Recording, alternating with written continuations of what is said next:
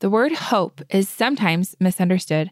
In our everyday language, the word often has a hint of uncertainty. For example, we may say that we hope for a change in the weather or a visit from a friend.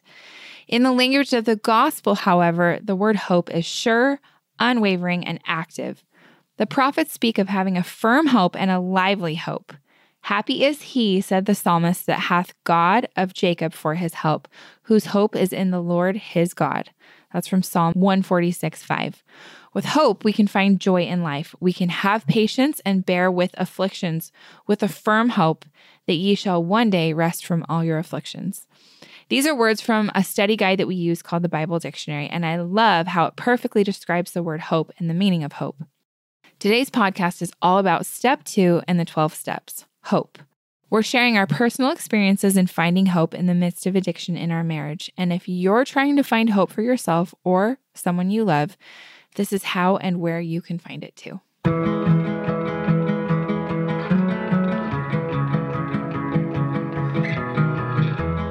Welcome everyone listening. I feel like I need a better opener. Every time I'm kind of like, how do we start this? We just go. Just go. It's kind of awkward. Anyway, we're looking at a new year in a few days, which is always a reflective time and time to look forward to new things.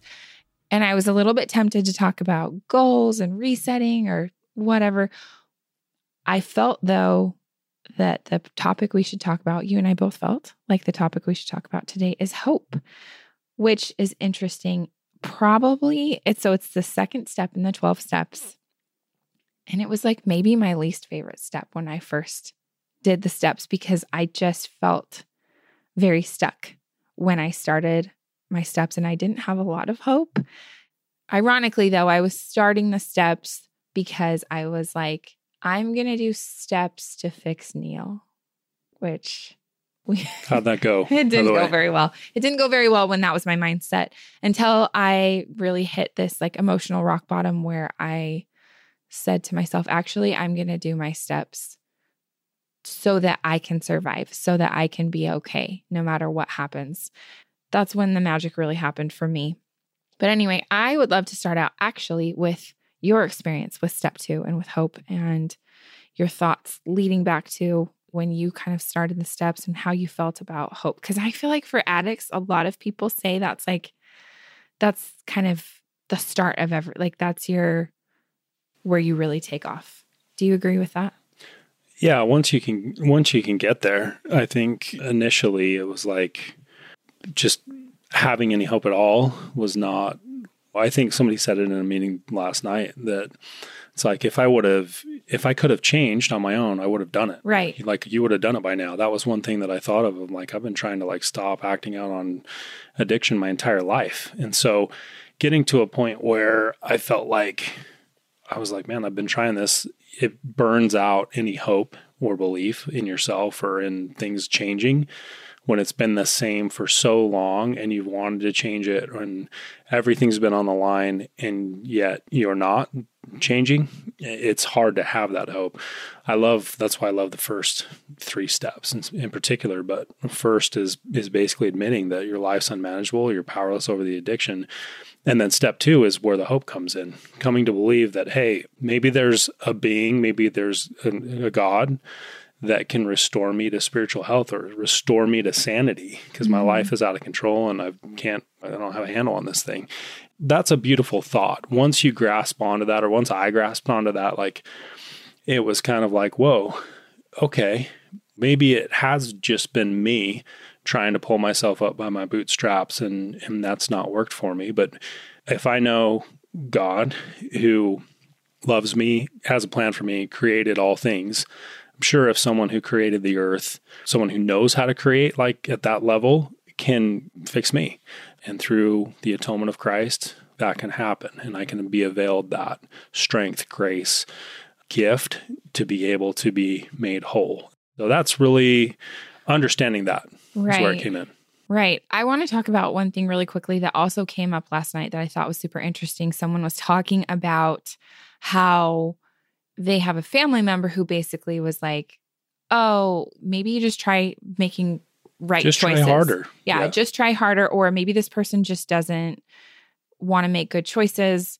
And I used to totally be of that same mindset too, where I would be like, if this is important to you, you would just figure it out. You would just do it right. You would stop doing dumb stuff, because Neil would come to me and be sorrowful and I'm so sorry and I'm sorry I hurt you, or I'm sorry I lied to you again.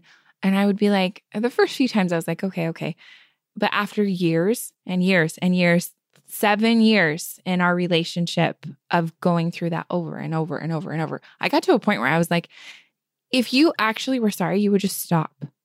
Yeah. No, and that I is understood the quote unquote normie mentality. And I think what people need to understand is that truly, and this resonated with me last night where I heard this person explaining, there are 2 types of people in this world. And this is very much a chemical makeup. This is just like there are certain people who are prone to anxiety or depression. There are people who are prone to addiction in the same way that there are people who can get a bee sting and it hurts. Like me, when I got that bee sting in Cabo, it hurt really bad for an hour and then it was over. And there are people who can die if they get a bee sting and they need life-saving support to save their life if they get just something as little as a bee sting.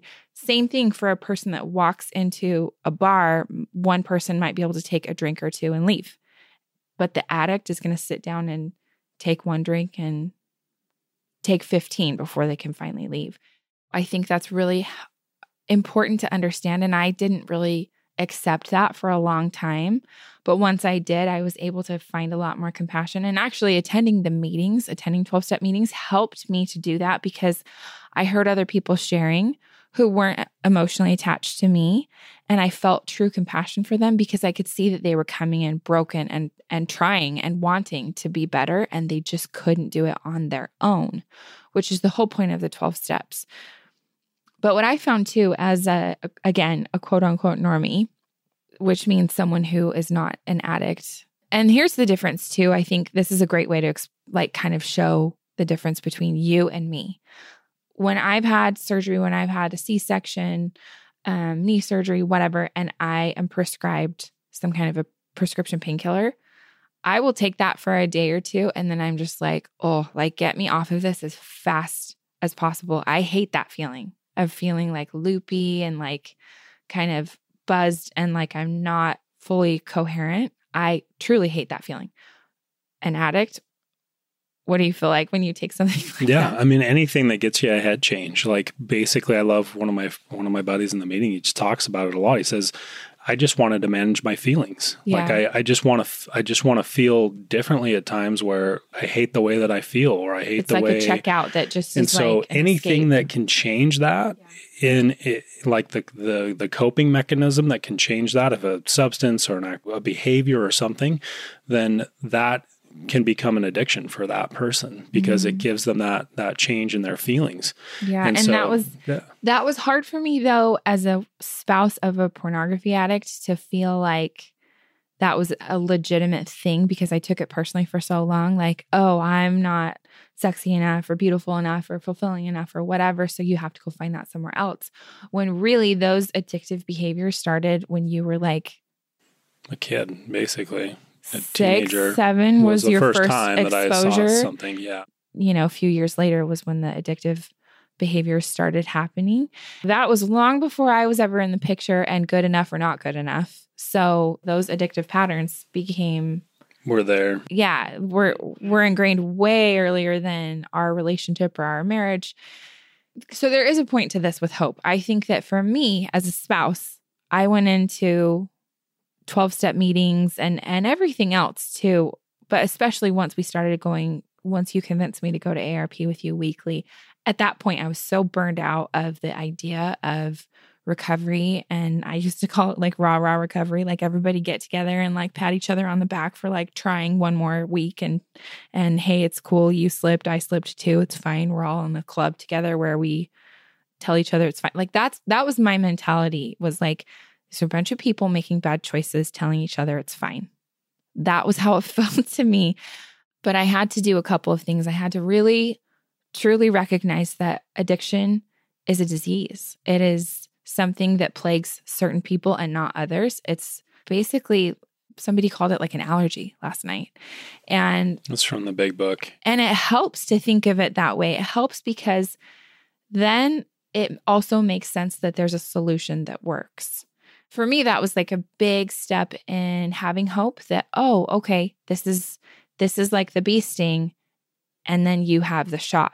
And it's not a one-shot thing, but it's like there is a solution. There is something that when we started going to 12-step meetings and people were sharing and picking up chips and taking these chips that represented a big length of sobriety and a big life change in the right direction, there was a little part of me that was like, okay, maybe this could work for us.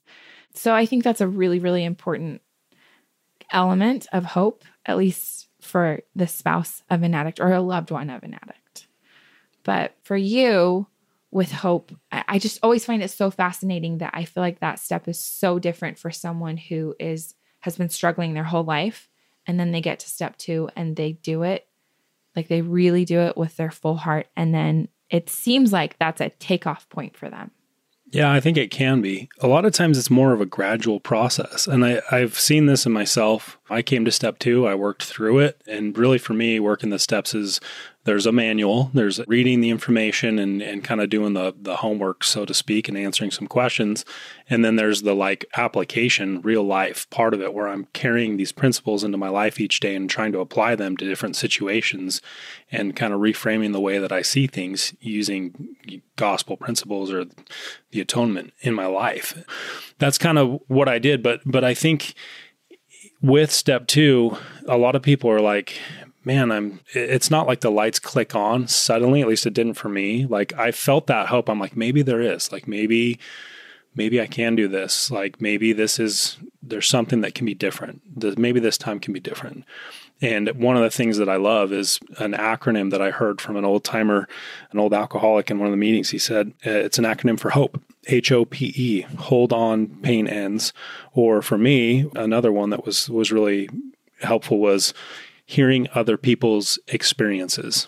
And that's really the acronym that helped me, because I'd go to these meetings and I'd see people pick up chips for sobriety or celebrate lengths of sobriety. 5 years. A couple of my buddies got 9 years last night. Yeah. And it just was so incredibly powerful to see that. And I think initially when I walked in, my initial thought was like, when I first went to meetings and saw people pick up lengths of time, I was like, oh, these guys are lying. Like, there's no way. There is no way that if you're in the situation I've been in or you're an addict like me, that you can pull that off. Even 30 days. 30 days. I was like, 30 yeah, days whatever. even seemed just insurmountable to me. Like, okay, but did you really? Yeah. Did you actually go 30 days? No way. I remember thinking that. It was so cool to see our 2 really close friends pick up those 9-year chips. And when you hear their stories, in fact, Jay and Lexi are... They've been on the podcast. Yep, they've been on the before. podcast. You can go back to their episodes way like toward the beginning of when we started podcasting. So it's back in the archives. But their story is crazy gnarly where like, and Jay talks about this at every meeting that he goes to, that Lexi rolled over one day and said to him, he went to give her a goodnight kiss and she said, I hate you and I want a divorce. And she meant it. And Lexi is so full of joy and light and happiness. She's like the adult version of Millie. She's like the nicest person. Like, always loves so everybody. happy. Yeah. So easy to get along with, so kind, so happy, truly joyful all the time. But she talked about last night in the meeting too. I meant it when I said, I hate you and I want a divorce. And Jay had like 1,000 pill a month habit. And our other friend talked about how he had a $500 a day habit. These were people who were completely like flushing their whole life down the toilet so fast by getting into prescription drug addiction that it was either figure it out or die. We've seen people die from addiction that come to the meetings and they stop coming and then they die. And anyway, it was it was so cool to see them. But I think sometimes when people they haven't seen that front end of the story, it's a little bit hard to believe, okay, but was it really that bad? It seems like, okay, but you're this person that has it all together. And I think what's really, truly remarkable is to watch people come into the meeting just broken and at the absolute rock bottom. And then you watch them do the steps and you watch them actually get their whole life back. And it works every time for people who keep coming and for people who actually do the steps. Yeah. I don't think we know a couple who has gone to ARP for years, stayed in, worked their program, done the steps, and not had their whole life turned back around. Yeah. I can't think of a really couple. do think it works. I don't know, from what I've seen in my life and in the lives of others, like it works every time. But the difference is, and I think a lot of times people will go once or twice or for a month or they'll go for a while and not actually do the steps. They'll just kind of come in and share and talk about it, but not do anything. Like, I think it's easy to look at those scenarios, and I've been in this myself, like, oh, I went to that a while back and yeah, it didn't really do anything and it didn't change anything, my relationship. Or I've heard it from spouses before, like, oh, my husband went to that, or he tried that already, it didn't work. He went to that class. Yeah, he went to that. It's usually like it's anytime I hear class, I'm like, maybe this is a lifestyle. It's not a class. Yeah. It's way different than a class. A meeting is something totally different, but it works. And that's where the hope is. And I think for me to see people come in and make those changes in their life. And then not only that, like I know several people, or I'm friends with several people who are in recovery and sobriety that have had some time away from their addiction and are finding hope and healing. And then they go through some seriously challenging stuff. Loss of family members, like health problems, financial troubles, like major life issues that I think initially when it hits them, and there's maybe a part of even people in the meetings, they're like, whoa, how are they going to handle this with their recovery? Or that's like the first question that comes up is like, man, they're going to drink, or they're going to go back to there's no way that they're going to get through this without resorting to addiction, but they do. They come to the meeting, they take action, and they do the things that they know will help them to stay grounded and stay connected spiritually. And they get through it and they make it through. And I think I look at people in the meetings that have done that. And this is what I had to do when I lost my brother super tragically a few years ago, and it was in recovery. And the first thing that I did is after kind of coming back home and everything, funeral was over, I went to a meeting and I shared about it. And I told everyone, I'm like, hey, this is where I'm at. I'm in a meeting. I'm here. I know the basics of what I need to do to stay in recovery through this. And I leaned on the group. I leaned obviously on God. That's the first and foremost. But that's the cool thing about it, is that's what gives me hope, is seeing other people be able to work through it and still be sober.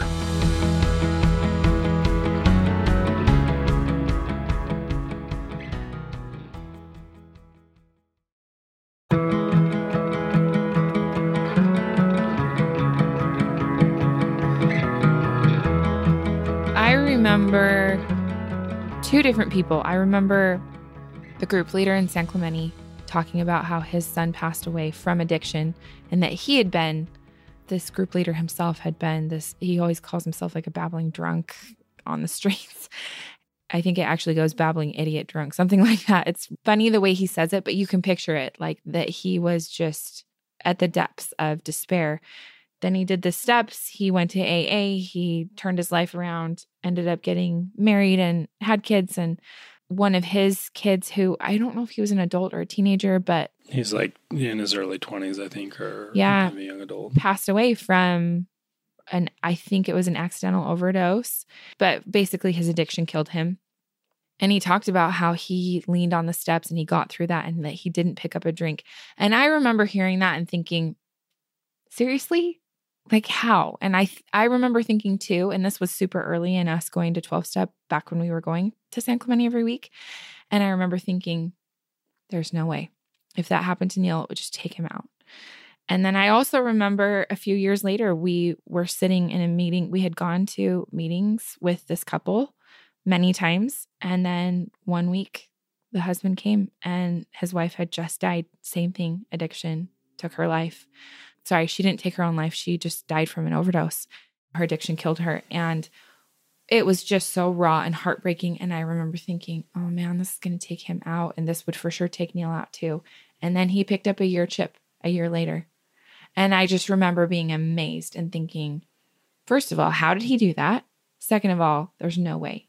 There's no, and I feel bad. I'm sorry to say that that was my level of confidence at the time, but I don't think that you were quite at that, on your journey of sobriety that you are now. I think that was still in the up and down phase. And yet, I think you have provided so much hope to people because you did exactly what you just explained, where when Dave died, you went right in, you talked about it, and then you've continued to pick up chips year after year. And I thought something that this year, when you picked up your 5-year chip, that our friend who leads the meeting with you pointed out that he was like, kind of thought the same thing when you went through that, like, man, is he going to be able to stay in? And you have. And I think that has provided a lot of hope. And I think sometimes when we share our experiences, we don't realize that we are that same person that someone else was for us.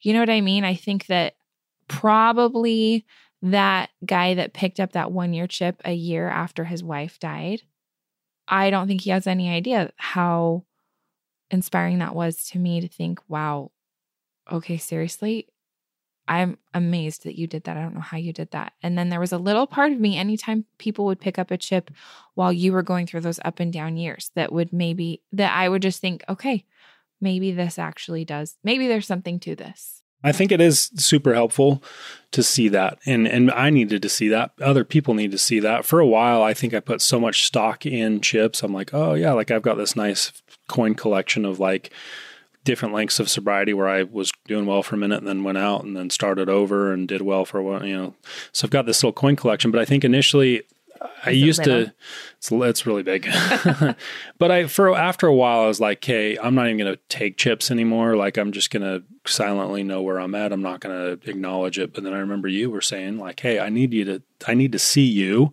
pick these things up. I need to see that. And it's helpful to me. And so I'm like, okay, I'll pick up the chips and we'll note that. And I think but the even bigger purpose to me was, if you really believe in that system of freely give what's been given, which is something said in the Bible, and then that's also a huge part of 12-step culture and AA culture and ARP culture, it just means that once you have gone a certain length, that you need to also give that same, whatever people gave to you that got you there, you need to also be willing to give that to other people who want to get to the spot that you're at. To me, it was so helpful. It was one of the only things that kept me going back, was seeing people pick up chips. And there was a little part of me that thought, okay, maybe this can work. One thing to note here, like, I think that what I've had to do as well is not like, that can't be the basis of my faith in the program. Like I can't base it on somebody else's sobriety or success, because people are people, and especially like they're fallible, they make mistakes, they relapse, like that's totally real. And so the program, it's a spiritual program. It's based on a higher power, and in ARP, it's Heavenly Father and Jesus Christ. And so that's first and foremost. And that's the crux of it. That's what makes it work, and why it works perfectly 100% of the time is because it's, when done correctly, it's based on the principles of the atonement of Jesus Christ. And Jesus Christ was perfect.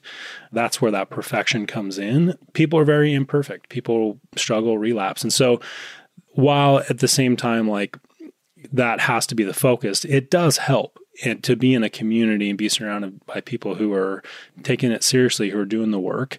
And then you're seeing examples of what God can do when we allow him to. Well, and really, too, I should mention this. The Spirit is the actual teacher. The Spirit is the testifier of truth. And that's why when you go to a testimony meeting in our church and you sit through one of those and you hear people share really powerful experiences, and it touches your heart and it strengthens your testimony or your desire to want to come unto Christ or to believe in God or to keep holding on when you're feeling really weak. All of those things happen not because that person is necessarily so awesome, but because the Spirit is testifying of the truth that they're sharing. The same thing happens in an ARP meeting.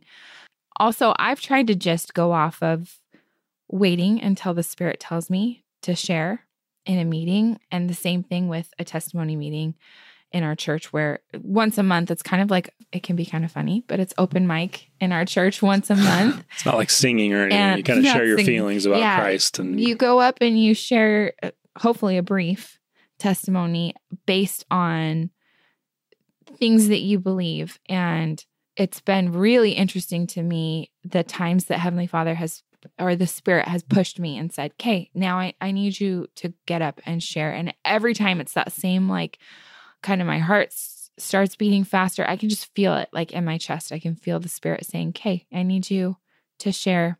And oftentimes I think it's not just for the person that needs to hear, but it's also when you share your testimony, it strengthens it. It makes it more real. I think there's part of showing God that you're willing to publicly share those things that are in your heart. There's just like part of me that feels like when you do that, it strengthens it. It's almost like you have like a tent and you know, like the tent is a good tent, but then when you put the stakes down and you share that, it strengthens that. It's like, now I'm really solidifying what's in my heart and sharing it with others and helping others. Yeah. Hearing other people's experiences. And there's an old timer. There's this guy I loved in one of the meetings, and an old drug addict, and he was just hardcore, kind of a rougher dude, but he would always say at the beginning of the meeting, he'd say, closed mouths don't get fed. Meaning, if you're not... I thought that was Jay's thing. It's, everybody thinks everything came from Jay. Jay just takes credit for it. It's like that is so funny. I seriously thought he made that It's up. somebody else. Nice. It's from the original meeting. That's hilarious. But no, it's closed mouths don't get fed. The concept is, if you don't open your mouth and share what's going on in your life honestly, then you don't avail yourself an opportunity to feel the Spirit, to be strengthened, to be fed spiritually, so to speak.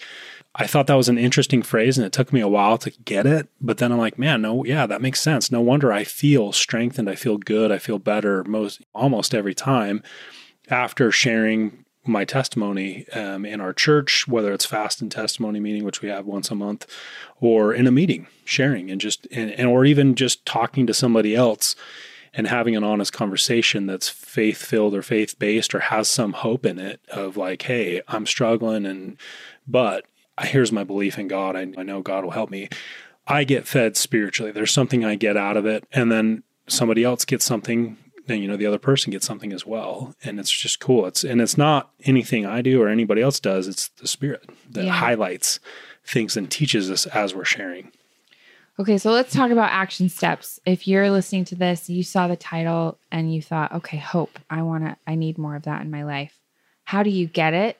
The Sunday school answers that we hear over and over in church, if you've gone to church before, which is pray, read, show up. That's basically it. So that first step is pray and ask Heavenly Father. Just be honest with Him and tell Him. I think sometimes, or at least for a long time with me, I felt like prayer needed to be this really formal and proper thing. And I feel like my prayers have gotten so much more meaningful as I've just gotten on my knees, tried to really dig deep and think about what I'm grateful for first and acknowledge God and all of the good things in my life. And then just be super honest. Heavenly Father, this is so hard for me right now. Or I have this ache in my heart, or I have pain, or I feel despair, or I am losing hope in whatever situation or circumstance that you're going through, and just pour your heart out to Heavenly Father. He wants to hear it. If you're a parent, you know that you just want to know what's going on in your kid's life. You want to know what they're feeling insecure about, or who they're afraid of, or what they're afraid of, or where they're struggling. You want to hear those things. And even if you kind of are aware of it, you still want to hear from them exactly how they're feeling. And I think Heavenly Father, like, that's the first step, to just tell Him exactly how you're feeling. And then what would you say the next step is? Absolutely. Prayer is kind of the basis of like the medium by which all things happen and that connection is established. And a huge part of working the steps, or when we say, okay, obviously working implies some sort of action.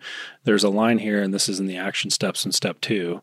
It says, as you write your thoughts, you will receive additional impressions from the Spirit. Oh. Study prayerfully, and the Lord will guide you. The Lord will give you answers to your questions and needs.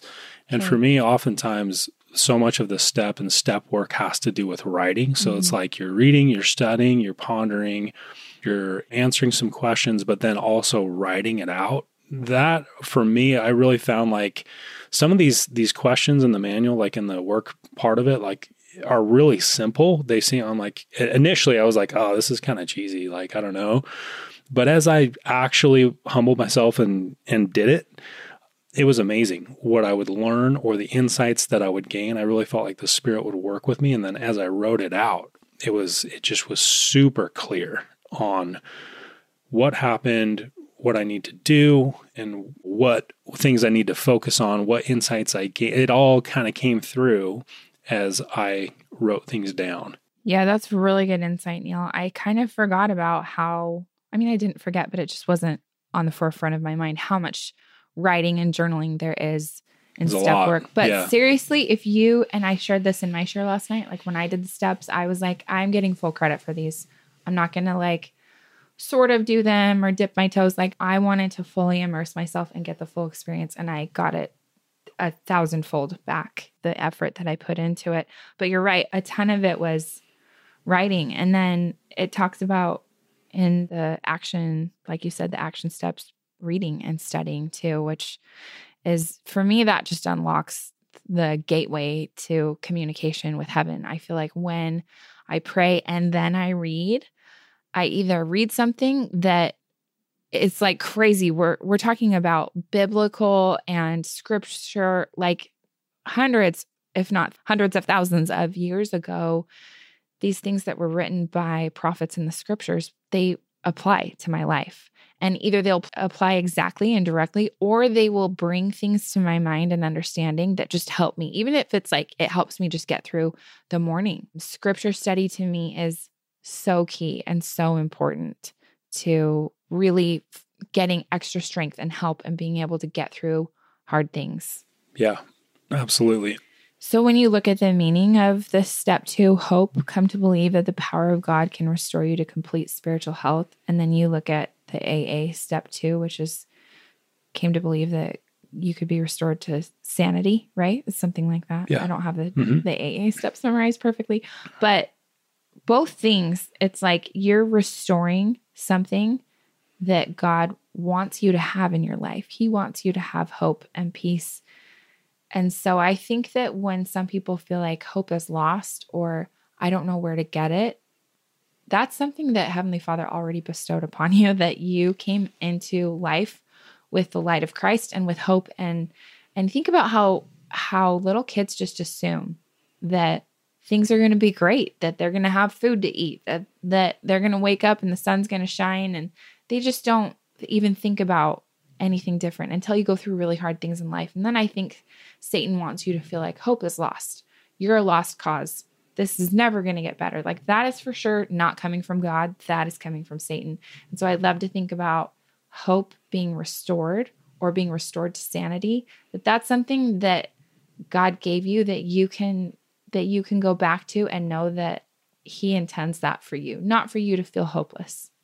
Yeah, absolutely. And the scripture that's coming to mind, this is from the Book of Mormon. It's in one of my favorite chapters, Moroni 7, but it talks about hope. Like, okay, well, what I've tried hope, and maybe in addiction or in recovery, you're like, man, I've put hope in a lot of things. I put hope in therapy. I put hope in other people. I put hope in advice I've gotten or programs or whatever, and nothing's worked. Like, what do I have hope in? And so they answer this question in Moroni 7:41. And what is it that ye shall hope for? Behold, I say unto you that ye shall have hope through the atonement of Christ and the power of His resurrection to be raised to eternal life eternal. And this because of your faith in Him, according to the promise of the atonement of Jesus Christ. What that avails us is that we can overcome sin. And so I think of back to your point about being restored to something, and what my testimony is and my faith is, and I share this literally at the end of every share each week when I share, is it's only through the atonement of Jesus Christ that this can be changed, or nature can be changed. And that's the great hope of the program. That is the program. I almost hate to use the word program because it's Jesus Christ and the atonement. Yeah. And that's how it happens. That is the mechanism of action. It has to be centered on Christ, because it's through Him that we can be restored to spiritual health, or restored, in general. We're going to be resurrected because of Christ. So that's just really stood out to me as we've talked today. I really love this story from Mark, or the scripture, Mark 9:24. Straightway the father of the child cried out and said with tears, Lord, I believe, help thou mine unbelief. And if you look at the way the Savior worked with people, it was never like wow, you're such a loser. Like, how have you lost hope? Or you are so far gone. It was always with love and compassion. And I think if we imagine Jesus being that person for us, reaching out, putting his hand out, saying, I'm right here. I'm right here. You just got to take my hand. Let's do this together. That is where he wants us to look. That's what he wants us to lean on. That is why we have a Savior, is so that we don't have to walk this life alone, so that we don't have to feel hopeless. That's what Satan wants. He wants us to feel like we are defeated, all is lost, nothing will get better. But I love the acronym that you shared in the beginning too, hold on, pain ends. And that is the true promise for everyone in any circumstance, that we all have that access to the Savior and the atonement of Jesus Christ, and that through him all things will be made whole and made better. Maybe not in this life, but even when things aren't made perfect in this life, that he always grants us that grace to get through whatever we need to in the way that he provides that, if we'll just trust him. There's always a way, and there's always, his hand is always there, outstretched, being like, okay, or the door. I love the analogy too of the door. Like, he's just standing on the other side saying, I'm right here. Just open it. If you are feeling hopeless, I hope that this that this provided you with some strength and courage to take one step closer to the Savior and know that he's there, and surround yourself with people too who will lift you up, and go to church, go to a meeting, go somewhere where you can hear other people's experiences that will strengthen you and help you to want to just keep holding on, because pain does end. Well, I hope you have a happy new year and that you feel hope and light, a little bit lighter after listening to this, and we'll see you next week.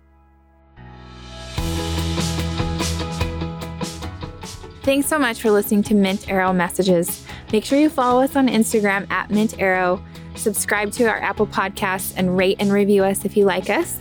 And to get show notes, go to mintarrow.com/podcast, and you can even sign up to get show notes emailed right to your inbox, and we'll email you every time there's a new episode.